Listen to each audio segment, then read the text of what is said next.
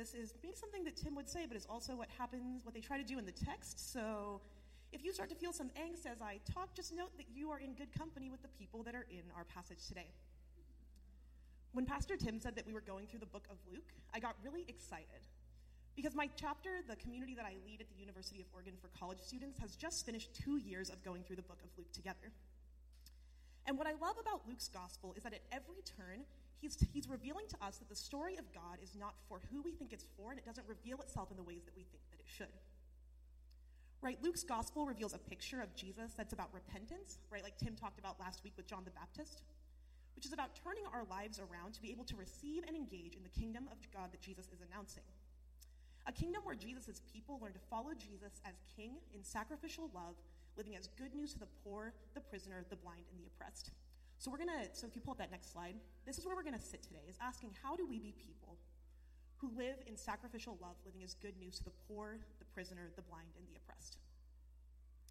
Now, this is not the gospel that I hear in most Christian settings, but it's the gospel that Jesus promotes in his life, one that isn't as much about where you go when you die, but how to live the eternal type of life right now. It's about being transformed by Jesus in our day-to-day lives as we're together with people who are not like us. So last week, we trekked through chapter 3, so can anybody guess what chapter we would be in this week?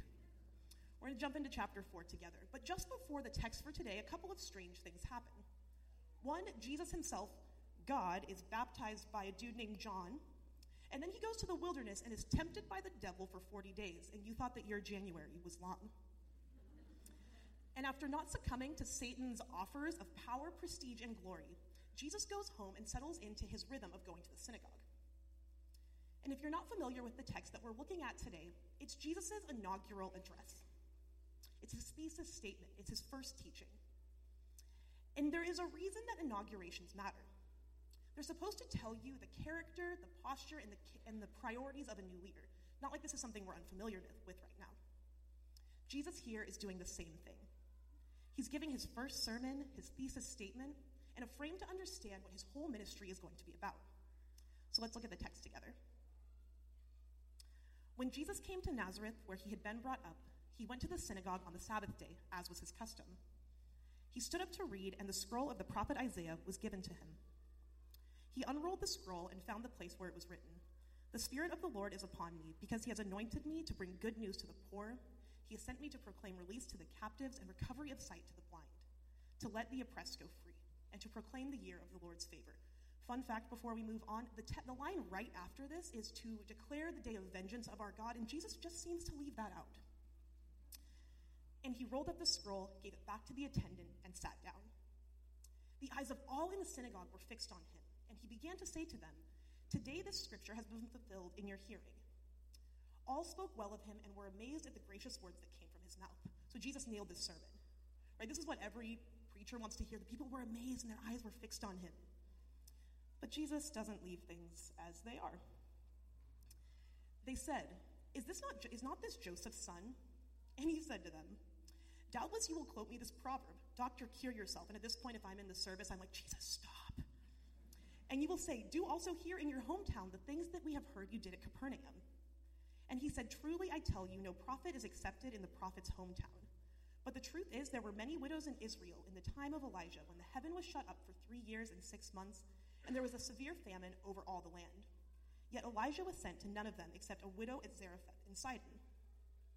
There were also many lepers in Israel in the time of the prophet Elisha, and none of them was cleansed except for Naaman the Syrian." When they heard all of this, get ready for a tone change, all in the synagogue were filled with rage. They got up, drove him out of the town, and led him to the brow of a hill on which their town was built, so that they might hurl him off a cliff. But he passed through the midst of them and went on his way. This is a strange story, y'all. Let's just note, too, that I think sometimes we try to sanitize Scripture and make it, so easy to believe and to reconcile. This is weird stuff. Now, I want to ask you a question. Have you ever gone to a church service and been so mad that you collectively decided that you wanted to murder the preacher after a 15-second sermon and a 9-word interpretation? Jesus' 2-sentence, 51-word sermon shakes up his hometown so badly that they try to kill him almost immediately. Right, Jesus quotes a famous and ancient prophet named Isaiah to proclaim that he himself is good news to the poor, the prisoner, the blind, and the oppressed.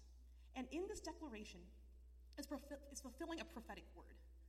Jesus is essentially saying, hey, the time that you've been waiting for as a people is here right now. The thing that Isaiah talked about, I'm the one who's fulfilling that. This is what it's happening right now.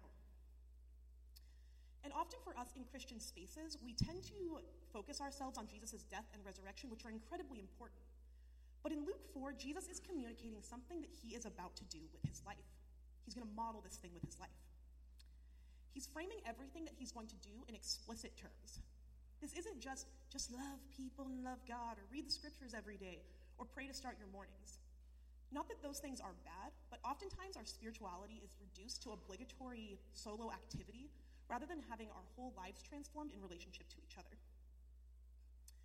And it's interesting to me that nothing that Jesus quotes from Isaiah is internally oriented. It's a proclamation of things that Jesus is going to do on behalf of others. Jesus believes that he is proclaiming good news, and that as such, he himself is good news. So what is the news that he's proclaiming? The good news is that Jesus has been anointed to proclaim several things. Good news to the poor, release for the prisoners, recovery of sight to the blind, to let the oppressed go free, and to proclaim the year of the Lord's favor. Jesus claims that his identity is one of fulfilling Isaiah's prophecy as the Messiah. He is good news.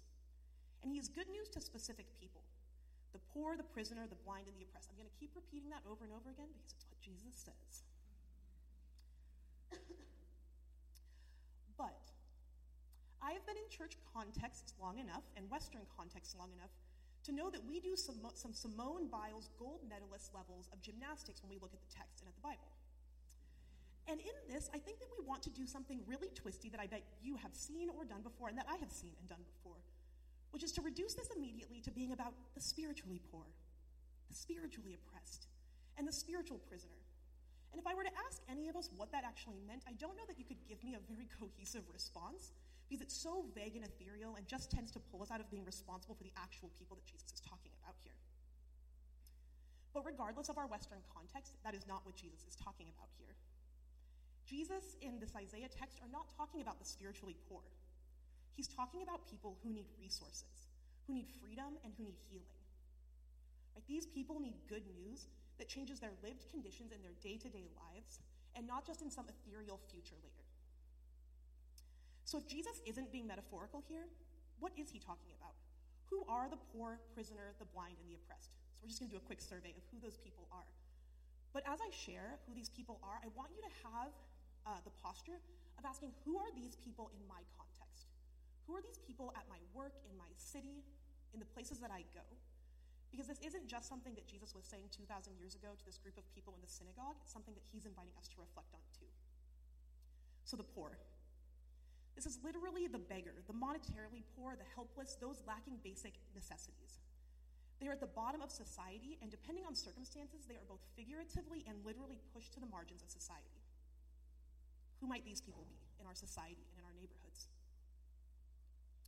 The prisoners. In Jesus' time, he's talking about debtors' prisoners, so folks who are in prison until your family could pay back the loan that you took out.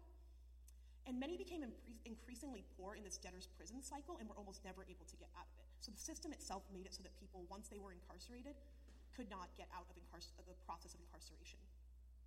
Who might these people be in our society, in our neighborhood, and in our city? Now, release in the Greek has two meanings that we see throughout the Gospels. So I want to share both of them because I think that Jesus is referring to both of them. One, it means physical release, right, from prison, like it says. And the other one is a reference to the forgiveness of sins. Right, this is prisoners both in the literal sense, folks who are stuck in cycles of socioeconomic oppression, and those who are under spiritual oppression. And I want to note and be careful not to say that spiritual oppression is just some, again, ethereal thing out there that's done by spiritual beings, but that religious institutions themselves create the context and reality of oppression and spiritual bondage that people need release and healing from. That is to say that sometimes religious institutions like ours are the problem. In our society, it is often women, people of color, and folks in the LGBTQ plus community that know this reality quite intimately. So I just want to say, if you're a person in the room who has been hurt by the church before, I just want to affirm your courage to be in the room. Spiritual trauma is no joke, and it takes a certain amount of courage and bravery to be in a space around people that have maybe hurt you in the past. So I just want to say that you're welcome in a special way, because Jesus would welcome you in a special way. But moving on. The blind. In antiquity, people believed that the blind and folks with other physical conditions were suffering these physical repercussions because of sin, either intergenerationally or in their own lives. Right? People would avoid these folks, believing that they were a manifestation of sin in their own bodies. And then the oppressed. These are folks without power. Right? They are the unheard, the orphan, the widow, and the uncared for elderly. Right? The folks that we're actually giving to in our mission focus this month, which is awesome. Right? These people have a commonality. And it's that all of these folks lack power. They are unheard, they are pushed to the margins of society, and they are exploited. They've been stripped of their identities as people who bear the full image of God.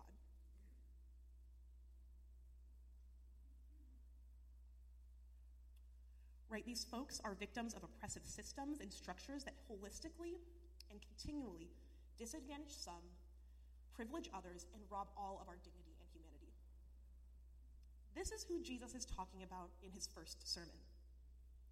And I rarely hear sermons like this in churches, because when these kind of sermons are preached, they're called too political or said to be perpetuating an agenda. But the reality is, Jesus is perpetuating an agenda. And this agenda is centered around the people in the farthest margins of society. And what is surprising to me about this story is that at this point, the people totally love what Jesus is saying. They're amazed by it. The Cliff murder situation doesn't happen until a little bit later. They actually believe that what Jesus is saying is good news. Right? If Jesus is the Messiah and he's actually bringing what he says he's bringing, they're ready. They want this good news. Right? Jesus says that he's coming to bring good news, to announce the reign of a kingdom where the community, our community and that community, work to make sure that the poor are taken care of. This is socioeconomic justice. It's a critique and restructuring of economic forces and practices that make it so that people are poor, and asks us as a community to make sure that the poor among us are not poor. Jesus, in initiating his reign as king, is proclaiming release for the prisoners and freedom for the oppressed. This is a social restructuring to address the systemic and structural injustices that have incarcerated and oppressed the people without power, bringing them freedom and justice. And it's no surprise to me that Jesus starts with religious institutions, or the religious institution closest to his home and of the day. I think oftentimes in Christian community, we are prone to judging other people's nonsense or oppression without looking at our own, and Jesus starts with his people. So we should keep that in mind. Then Jesus says he's bringing recovery of sight to the blind. This is a spiritual restructuring, a physical and spiritual restoration to heal and break down evil strongholds. And I love that Jesus isn't just concerned in a single issue or a single thing. It's the intersection of the spiritual and the physical. They are not divorced from each other in Jesus' mind. And he ends this all by saying this statement that the people of the time would have understood, but that will take a little unpacking for us: to proclaim the year of the Lord's favor. Now, this is an explicit reference to a concept in Leviticus 25 called the year of the Jubilee. So we're going to nerd out on that for just a little bit, because I'm a nerd and I want to, and I'm standing right here and you have to go for it. So, right, God commanded the people to take a year every 50 years to have a festival. The Sabbath, right, is a day of rest to worship God and to remember that God is God and that we are not the product of our work, and our value is not found in just what we do. Some of us need to hear that today. Your value is not just in what you do or what you produce. Jesus believes that too, and he gives us the Sabbath so we can remember that. It's one of the 10 Commandments. And the year of Jubilee is like a Sabbath of the Sabbaths. It's a festival of freedom, economic justice, and of worship. During the year of Jubilee, get this, every slave was set free. Every debt that people had was canceled, and all land went back to its original owners. Essentially, every 50 years, it's as though a giant reset button was pushed, breaking the oppression of the people and leveling the playing field. Can you imagine? If every 50 years everyone had to start over, what would that do? I think it would minimize our exploitation of the poor. I think it would keep us from accumulating stuff in the way that we do, especially in the United States. But our world is so steeped in consumerism, materialism, and meritocracy that I'm not sure our brains can even conceptualize the thing that God dreamed for his people. And it turns out that the people didn't either, because Israel has actually never recorded having done this thing. This was a primary command, and they didn't do it, not once. But right, the year of Jubilee was supposed to be, first and foremost, a way that the nation of Israel could be marked as a people different from other nations, as people who followed Yahweh as God. The year of Jubilee was a covenant between God and his people. It's a spiritual restructuring of society and a kind of communal symbol of repentance for the ways that the people would have exploited the poor and the vulnerable. It gives them a moment to reset. It's an opportunity to rest, to celebrate, and to worship God for his provision and his sovereignty. I wonder how many of us today need to learn better disciplines of rest, celebration, and worship for our own day-to-day lives. But Jesus is likening his ministry, what he's going to do and what he's going to be about, to the year of Jubilee. I love that when Jesus shows up and talks about what his reign is going to be like, he describes it as a party. Right? This is not the first time or the last time that Jesus does that. Right? His first sign is turning water into wine. Jesus is always likening his story to a party. But what happens when we choose out of that? Because we don't necessarily like, see, or believe the people around us. I wonder in the United States what it would be like to have something reset every 49 years. Imagine injustice and oppression in our midst having been reset nearly 5 times at this point if we had followed this command. We would actually be nearing a jubilee in the next decade.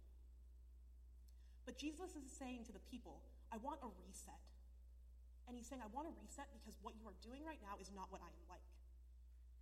Again, Israel never did it, and I don't think that we have either.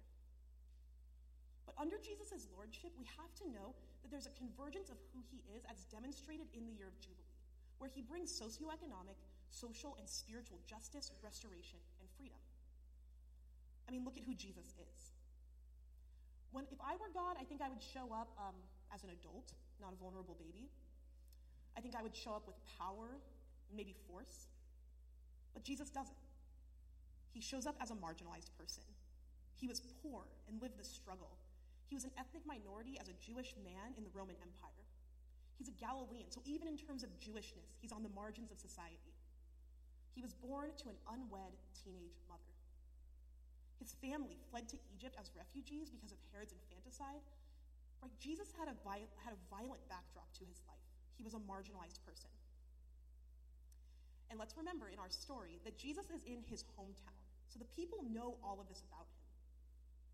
But he's trying to bring an all-encompassing, holistic restoration for the people. Right? Even if we look at a brief survey of Jesus' ministry, we can see that he sides with and is centered around the marginalized. Right? He talks to a Samaritan woman at a well and reveals himself to her as living water. He heals a bleeding woman, bringing her private sickness and shame into the center of the people's attention, and publicly restores her health and her dignity. He heals sick people with skin diseases by touching them. He heals blind Bartimaeus, even though Jesus' own disciples shush him and try to keep him from healing. And he frees demoniacs who are suffering under oppression by pretty much ruining the economy of the local city. Over and over again, Jesus ministers to people who are ostracized, hated, neglected, ignored, unseen, or considered dirty. Who might these people be in our society? And all along the way, he's not being vague. He brings critiques, both subtle and explicitly, that the systems that the people are operating in create and perpetuate these oppressive realities. And again, let's name that this sermon starts super well. They're amazed and in awe. I would step off the stage right now. But Jesus seems to see in their response that they don't fully get what he's doing. And if I were Jesus, I wouldn't be as clear as he is right now. So we'll go back to the text for just a minute. All spoke well of him and were amazed at the gracious words that came from his mouth. They said, "Is not this Joseph's son?"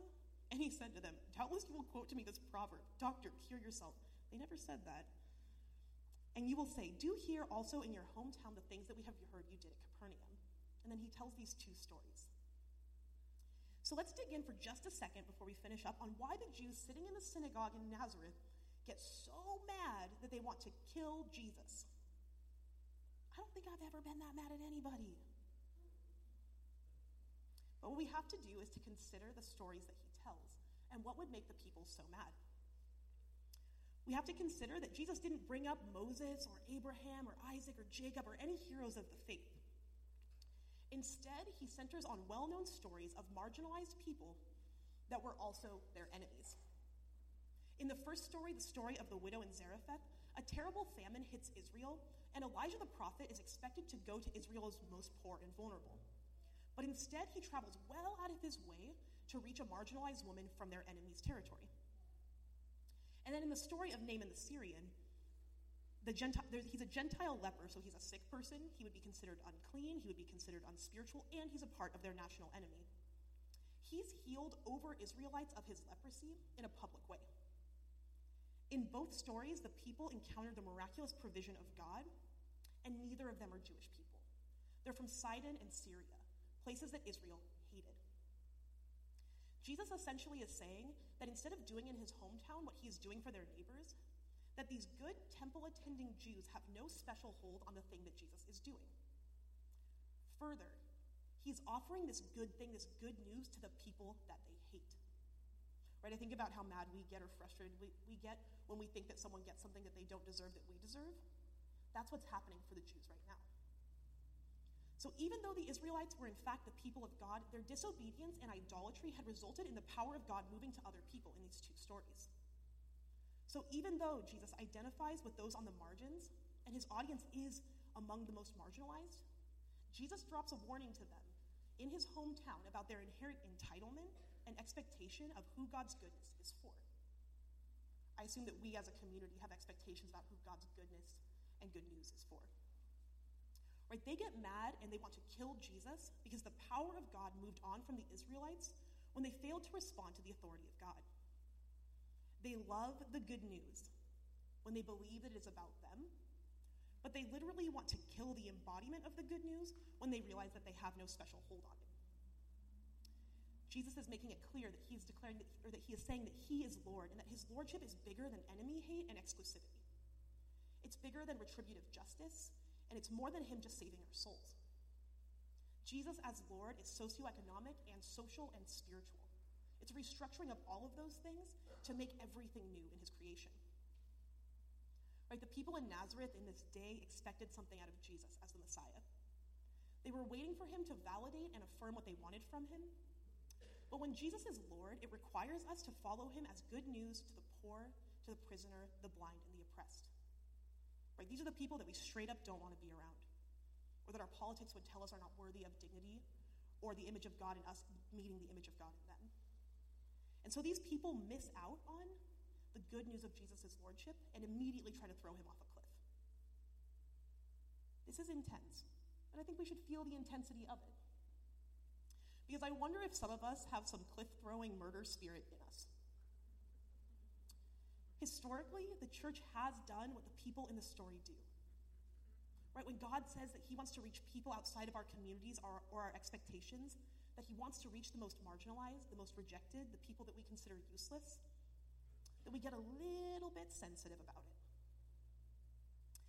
I'm always asking questions about this on campus, because for me it's a question of access. If we say that people not having access to resources, food and water and all of those things is an injustice, then I'm always asking the question, who doesn't have access to the kingdom of God on campus because of who they are?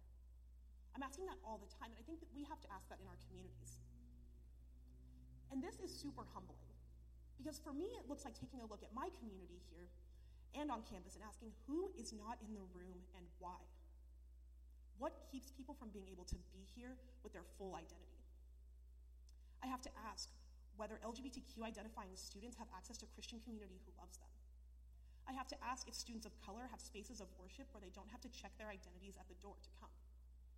I have to then use my money and my community's money and invite my students to reallocate our resources to make sure that everyone is taken care of regardless of the reasons why they're poor. Notice in Jesus' sermon, he doesn't give any judgment of why people are the way they are. He just says he's good news to them. He doesn't add conditions to the good news. He just says that he is doing it. And my hope and prayer for us as a community is that we wouldn't just know more about injustice or the marginalized, that we wouldn't just have more language about who is on the margins and what they're experiencing. I would rather us be a community that lives justly and loves mercy and walks humbly with Jesus than be people who can spit off perfect theology.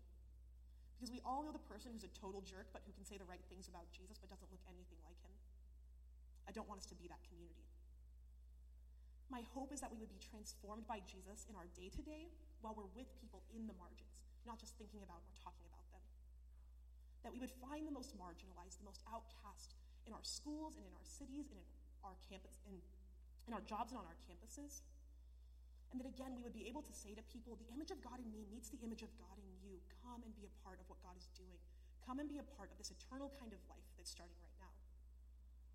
Right, I hope that we would be people who say yes to God's invitation to follow him into places of pain and suffering, to places of poverty, to places where injustice reigns. Because Luke 4 isn't just the thesis statement to Jesus' ministry, it is the full embodiment of who he is. And as his followers, this has implications for who we are and what our lives should be like. I've learned this lesson over the last 7 years in a lot of ways, but I'm just going to share one this morning for the sake of time. But as I think about people who are cast out on the margins, I think about folks with developmental disabilities often.